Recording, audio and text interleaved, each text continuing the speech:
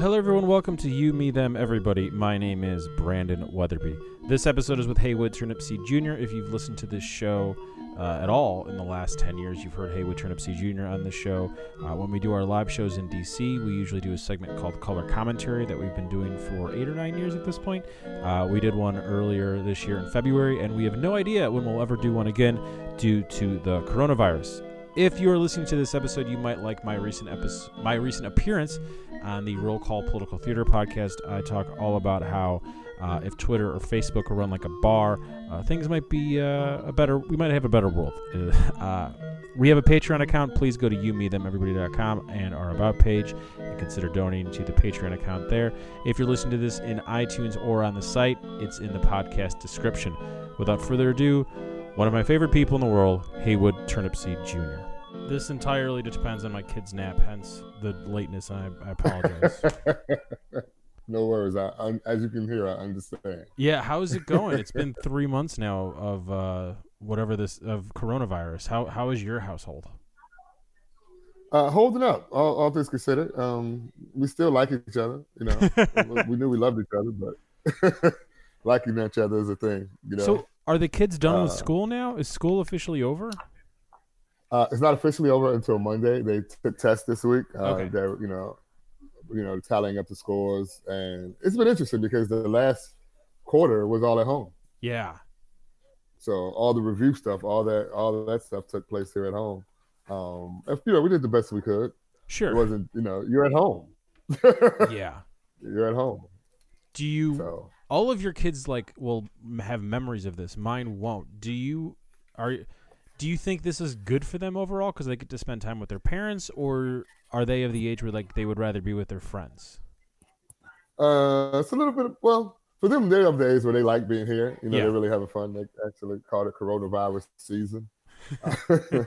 So they're like, when this is over. I mean, for them, they're out of school essentially. They don't have to get up and go to school. Yeah. They get up, they do a couple classes, do their distance learning, and then really just go back to chilling. So the quarantine part was difficult. That was getting rough because we're in the home. We can go outside and walk a little bit and exercise a little bit, but they couldn't play in the park, so there was no point in going by the park. Mm-hmm. So that was weird. But we would go out for like an hour or so. So I say they're having. Daddy, can I see these? Yes, we can. They're having a good time. I mean, as you can see, they know when I'm going to work. I mean, my office is.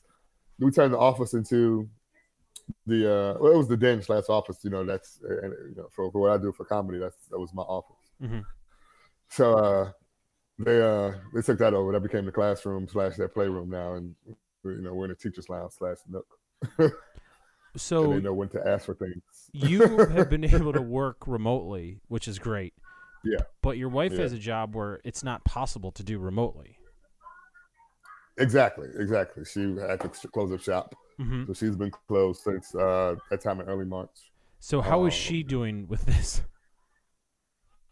It's just we had to had to take out do the grants and stuff like that. So apply for grants, unemployment, whatever loans are out there for small businesses and stuff like that. We had to jump in all those waters. Mm-hmm. And some things came in, some things didn't. So we're doing okay. Yeah. Grand scheme of things. I mean, financially, I speak because that's what what it boils down to. I mean, her job, what she does. She's been doing some other things creatively in that space, which is it's kind of the same thing I did when I got laid off in telecom, and that's when I started really doing comedy. So some other things she wanted to do, she was like, okay, maybe I want to do this. So she's gotten into her baking. She has. I don't think she minds me saying this. She has rheumatoid arthritis, so she was always looking for ways to get off medication, so that she would have to take it for the rest of her life. So she's been doing that, changing her diet, and then working on creating things that could help other people. So it's been a okay time. She loves doing what she does, but there's concern there going back. Well, so let's talk about going back because DC's still in phase 1. I think maybe even today is when phase 2 starts. You live and work out of DC. When does she get to go back? They're looking at phase 2 for DC. They're thinking of June 19th, so next week. So if that all goes well, then she's looking to go back after the 4th of July, which is what the city was looking to do, kind of reopen after this. I mean, she does work. Her thing is one-on-one, so the chance of risk of infection are minimal. So she just has to make sure that she's following procedures as laid out by, DCE Health or whatever it is. Sure. Making sure that she, cleaning everything. But she was doing that anyway because it's a small business, it's massage therapy. So she had already had it where people had like 15-minute gaps between coming in and stuff like that. So now she's extended that to 30 minutes. Okay. And she's not in, she was wearing a mask, maybe requiring them to do so also, but because it's massage, she has to think about linens and that she wear gloves and things like that. Is that necessary and stuff like that? So I guess no, because if as the barbers and salons and things like that come back, they're kind of setting the tone for those other organizations.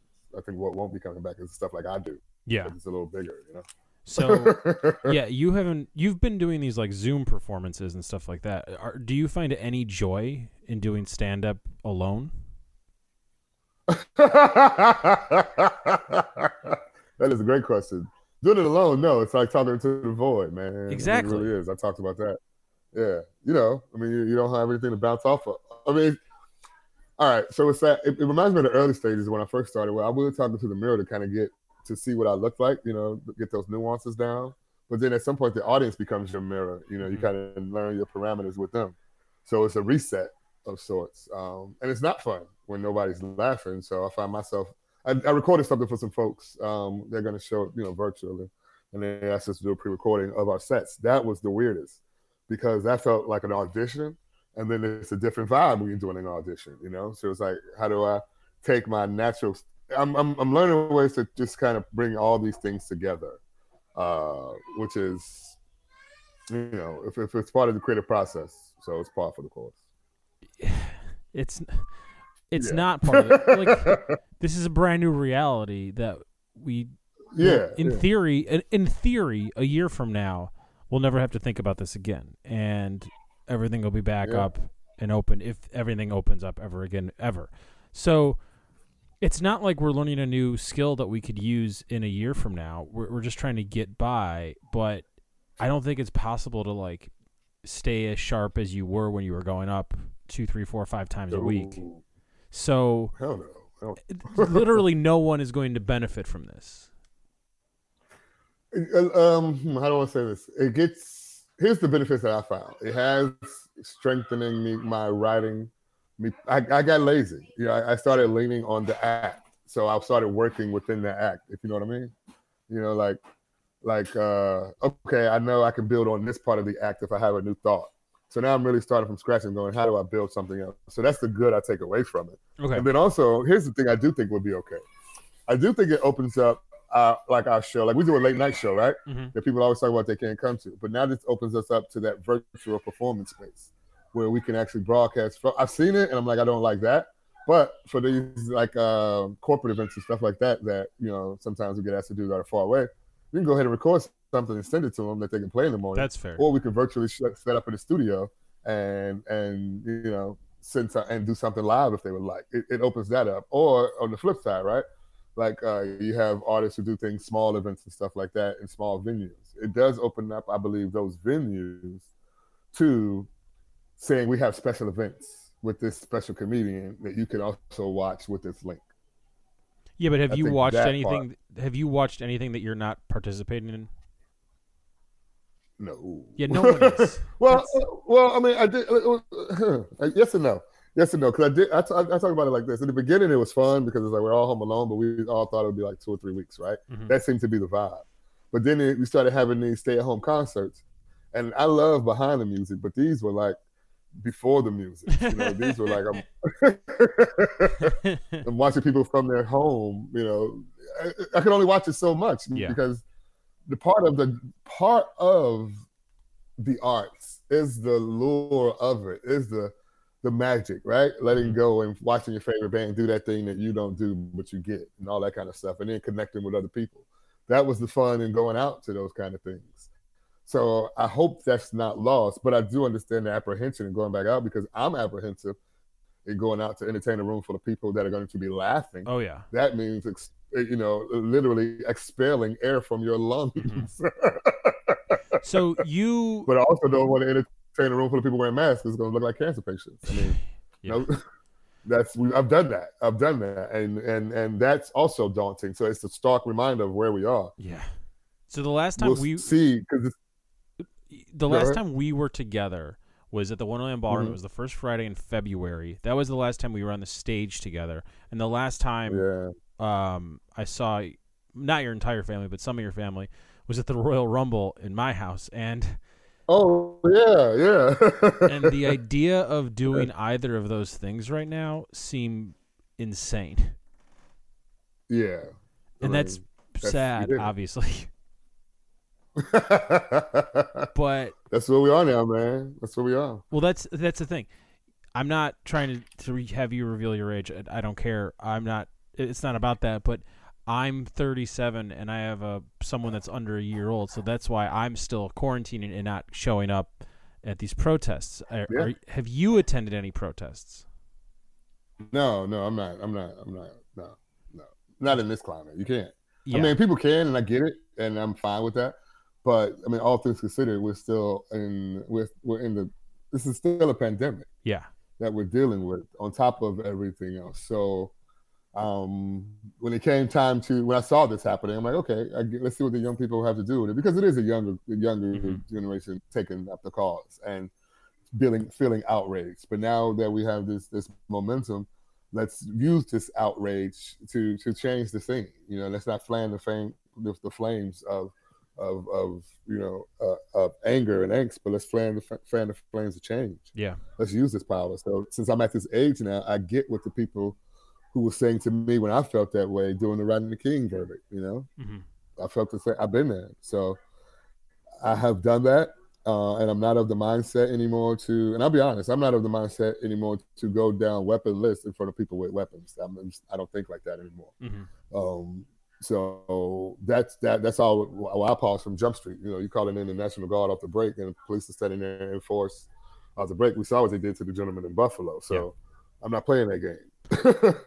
So since I'm not playing that game, I have to play a different game. And now this is thinking about it from a different angle, different level. What is my influence? Where is my power most needed? And what can I do with it? And there are many ways to protest now. So as these folks come back home, what do we do? And that's where I come in now. What do we do? So you and I have been thought about it just for the kids, but it ain't worth getting them sick, man. It ain't worth getting them sick. I got 3 young ones. My mom, comes over. She's elder, and she just started being able to come over. So it's serious. It's serious, and I have to take all that in consideration. You and I have been doing color commentary on this show for, at this point, I want to say 8 years, something like that. Yeah, 8 or 9 years. Yeah. And it is kind of weird going from just you and me talking in a bar or in a theater to a bunch of people that don't want to hear us talking about race relations to hearing a lot of those same topics now, like on NPR 8 hours a day for 8-minute segments, and they're getting embraced on every major mainstream platform. It's kind of weird. It's very. I mean, we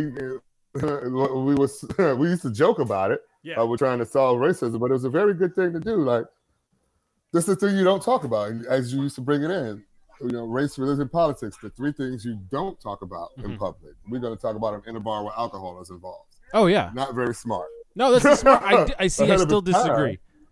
That's the best place to solve That's the best place to solve anything in a bar. It is because it brought everybody. It brought us to. It's a meeting space. Yeah. Everybody's guards are down. We can talk, we can chat, and then we can find the common ground, which is what we hope to find anyway. That common ground. But also, we would get the weird people talking about. The weird drunk bigot that probably wouldn't have said anything if they weren't drunk. Yeah. You get the guy. What was it? Remember the guy from Florida? Yeah, his name is Steve Austin. Yeah, that was at the start of 2019. I still remember that because my whole thing was LeBron is better than somebody, and he's like, fuck LeBron. It's like, no, fuck you, man. LeBron's on the right side of history. Yeah. He showed me his ID that he's from Florida and his legal name is Steve Austin. which was hilarious. Yeah, so, and then the subject matter that we talk about, and then we.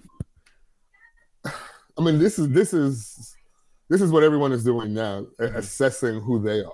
Yeah, well, I should say everyone. This is the air that's out there right now. People are assessing their part in it, and hopefully, we had some small part in that, leading the way for that. In no way am I trying to take credit for anything like that. I just realized that like you had been on the books to do probably at this point. I mean, it's been 90. Not only taking credit. No, yeah. We solved racism a decade ago. No, because if we had to talk about it every week, we couldn't solve.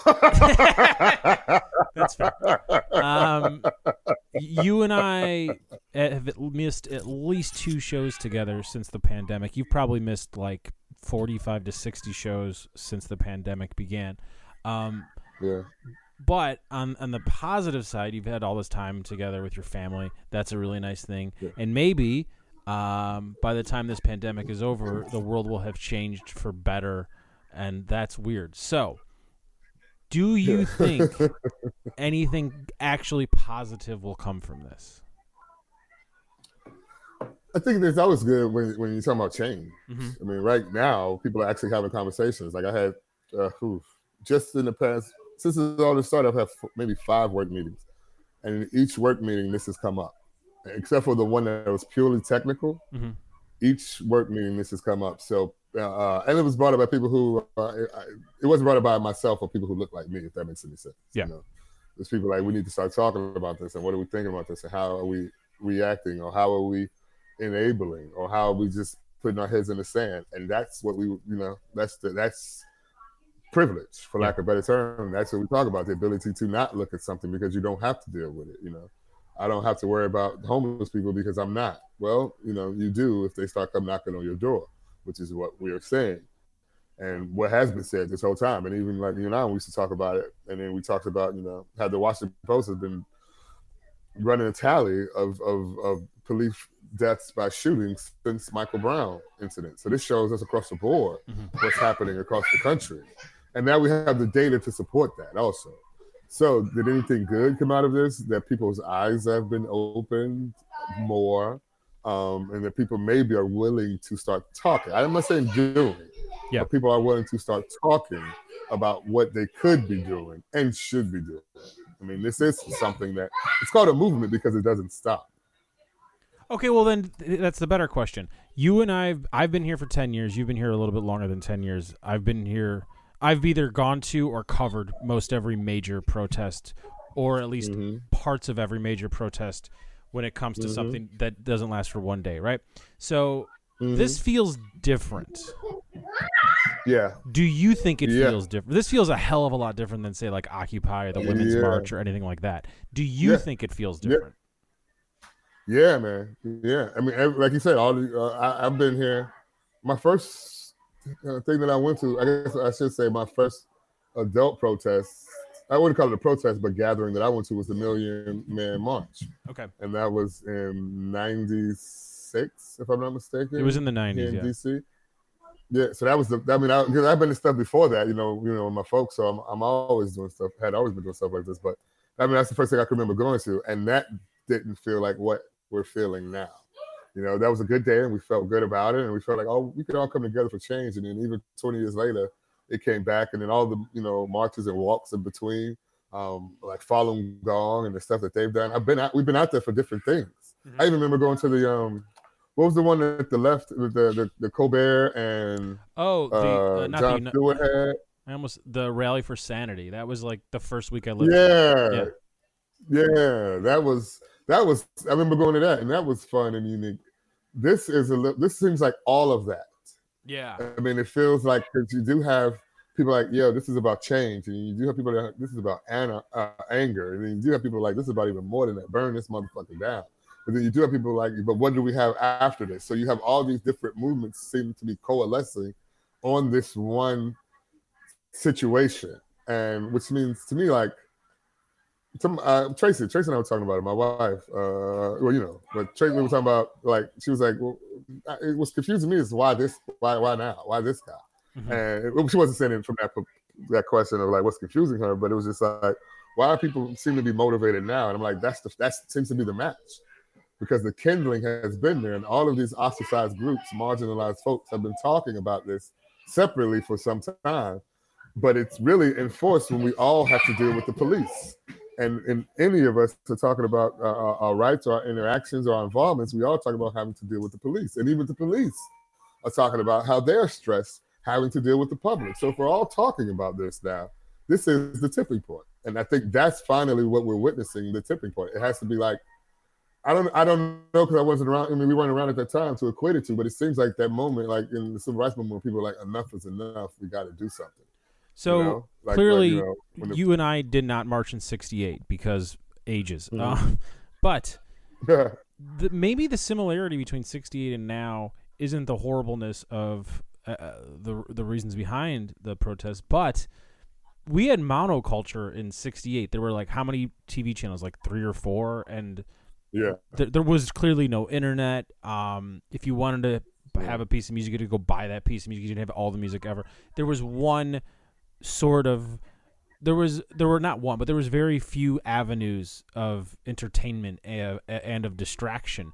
And now we have all those avenues, absolutely. But due to coronavirus, due to the global pandemic, it sort of feels like you're either repeating something, or there is no real distraction. There's no sports. There's no new movies. There's new movies, but they're like on demand. It's not the same thing.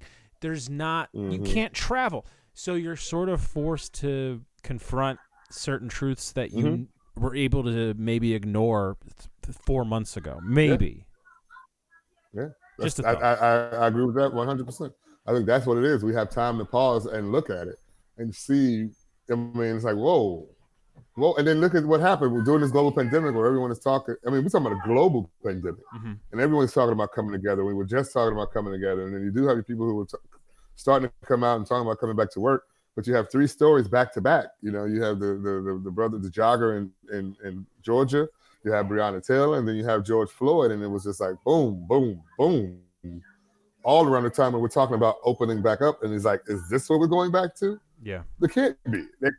We can't. We cannot just do what we just did. Go through what we're going through right now and say that's how we're going to come back. That is not possible. That you know, we'd all be collectively idiots to keeping. That's ignorance, right? Yeah. And I think that's what we're looking at right now. People are like, we can't ignore this anymore. I mean, you have a lot of people, different people, starting to have these conversations, and I think it's going beyond conversation now. You know. Do you think that's that? What I feel. I shouldn't say. Do you think that? Did you see the new Chappelle special? Okay, you're former military. Do you think his connections with the military and terrorism and what's going on has any relevance? Do you agree with his thoughts? I don't know. I mean, I really don't know, because I was listening to it and it was like, it's raw. I mean, he said it. It's raw. So I don't think his points are clear yet. I knew where he was going with the Chris Dorner, because I was like, and he was a cop, and he had been in the military. So I could see, you know, you try to do bits like that in public and people kind of shy away from him. Yeah. So I heard what he was saying. Do I agree with it? I don't know. Here's how I look at this. You do have, I don't know. I don't know, because I've never talked to any of those people. I did see that manifesto that Dorner wrote. I'm familiar with the story in Dallas. I'm familiar with the story in Louisiana. And it's like, I think we as brothers, I mean, I don't know, maybe we as Black men had that same thought, like, whoa, what is really going on with these men who are deciding to take it upon themselves to start this way? Yeah. Especially when they had to read the same books we read, they had to come up in the same. But then what he said to me was, anybody who survives this nightmare is his hero, and that's what I did agree with more than anything else. Is it wasn't funny yet, because it ain't funny. How do we make sense of it? Well, we can't make sense of something that's nonsensical. So why are we even trying? Why are we calling for celebrities or for whatever he kept going back to make sense of this? That's a great point. Now, the connection that you asked about with terrorism and military and Black Americans, I can only speak from my perspective. Of course. I can understand the mindset that white supremacy is terrorism, because it is. Every day of your life, you're worried about it being taken away. And I mean your life. I don't mean your home.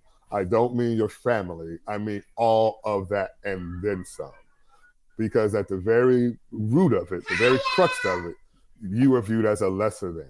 That's the reality that many of us have to digest and learn to not invest, not to, we have to digest it, but not ingest it. If that, I don't know, maybe that's the same thing, but we can't let it change us. Yeah. But it does. You know what I'm saying? It really does. And it makes you go, well, like he said, I didn't even want to view it because I knew what happened. I understand. Mm-hmm. I understand, because you don't want to see that continuously. So that's terrorism right there. So if we label white supremacist groups as terrorist groups, domestic terrorist groups, then is that not terrorism? And are those men not responding to what they feel like was terrorism? Because we do take that oath in the military that you will stand up to all enemies, foreign and domestic. Now, we've had other folks, not just black folks. We've had other folks, so white supremacist groups say the same thing. It's like when you get to that extreme place, you know, they want to take action upon them. You know, they want to take it upon themselves to point the country some direction or do this. And that's a warped mindset, because you know you're not going to do it all by yourself. You know you're only going to get but so far before they swarm upon you. Who are they? That's the powers that be. Mm-hmm. So again, you have to ask yourself, why are they taking this action when they know what the inevitable outcome is going to be? And that's when we start having those real discussions. So even at this point where we're talking about what can we do, we're not looking at what we have done to cause this. You know what I'm saying? All we have to do is remember that the NAACP still exists, and it exists for a reason. All we have to do is know that these women groups exist, and they exist for a reason. We have these months of celebration for people who are ostracized for a reason, because still in our history books, we're not teaching the lessons of everybody's history and culture and involvement in this society. You are dealing with children. I'm dealing with a child. Let's end with something hopefully positive. I have no idea. Do you have any recommendations? Do you have any recommendations for something that one of the kids exposed you to over the last 3 months that without quarantine you wouldn't have known about? TV show, book, movie, video game, something. Yeah. TikTok. Now you're. I did not know about TikTok, and now you're very familiar with TikTok. I'm hugely familiar, to the point that I don't want to even. In the beginning, it was. This is how I know I'm done. I'm just about done with this quarantine or this stay-at-home stuff, because in the beginning it's like, oh, that's fun to do, and I did a few myself. But now it's like, and that's the problem with most of us now. We have short attention spans because our attention can be taken other places. What I do think is good out of this is that we do. That even though our attention is going other places are making us aware of, hey, you know what? Life matters. Black lives matter. Black lives matter. Other folks are getting on board saying, hey, you know what? We have this in our collection. Let's share this with you. We have this. Let's share this with you. You know what? We ain't been doing right by these folks. Let's share this with you. So I do. Change isn't without. It's always darkness before the dawn. They say that in movies. Just Batman. Batman, a movie about a white man that's from money, that has a never-ending supply of money, that it dishes out vigilante justice. The end. We need a Dark Knight. That's what we need. Bill Gates needs to get on it. Zuckerberg. That's what Elon Musk want to be. I'm actually that's a fib. I'm gonna end with this. And I usually don't tell you what to do in your act, but now I want you to do it once we return back to normalcy, just because I want to see if it actually happens. In your act, you essentially ask for $20 from a guilty white person in the crowd. Oh yeah, I do. Has anyone actually ever given you the $20? They've offered it. One lady was like, you know, I kid you not, she was like, I got Cash App, and I was like, nah. I was like, really? What? Okay, one dude went in his pockets, and I was like, that's amazing. I was like, keep that. You know what? Donate that to some cause. I am convinced that now, if you're able to perform that in a room where people are allowed to be within 6 feet of each other again, I think you're going to be able to make more money. You with that. I'm like, give me $20. Yeah. That's good. That's good. That's good business.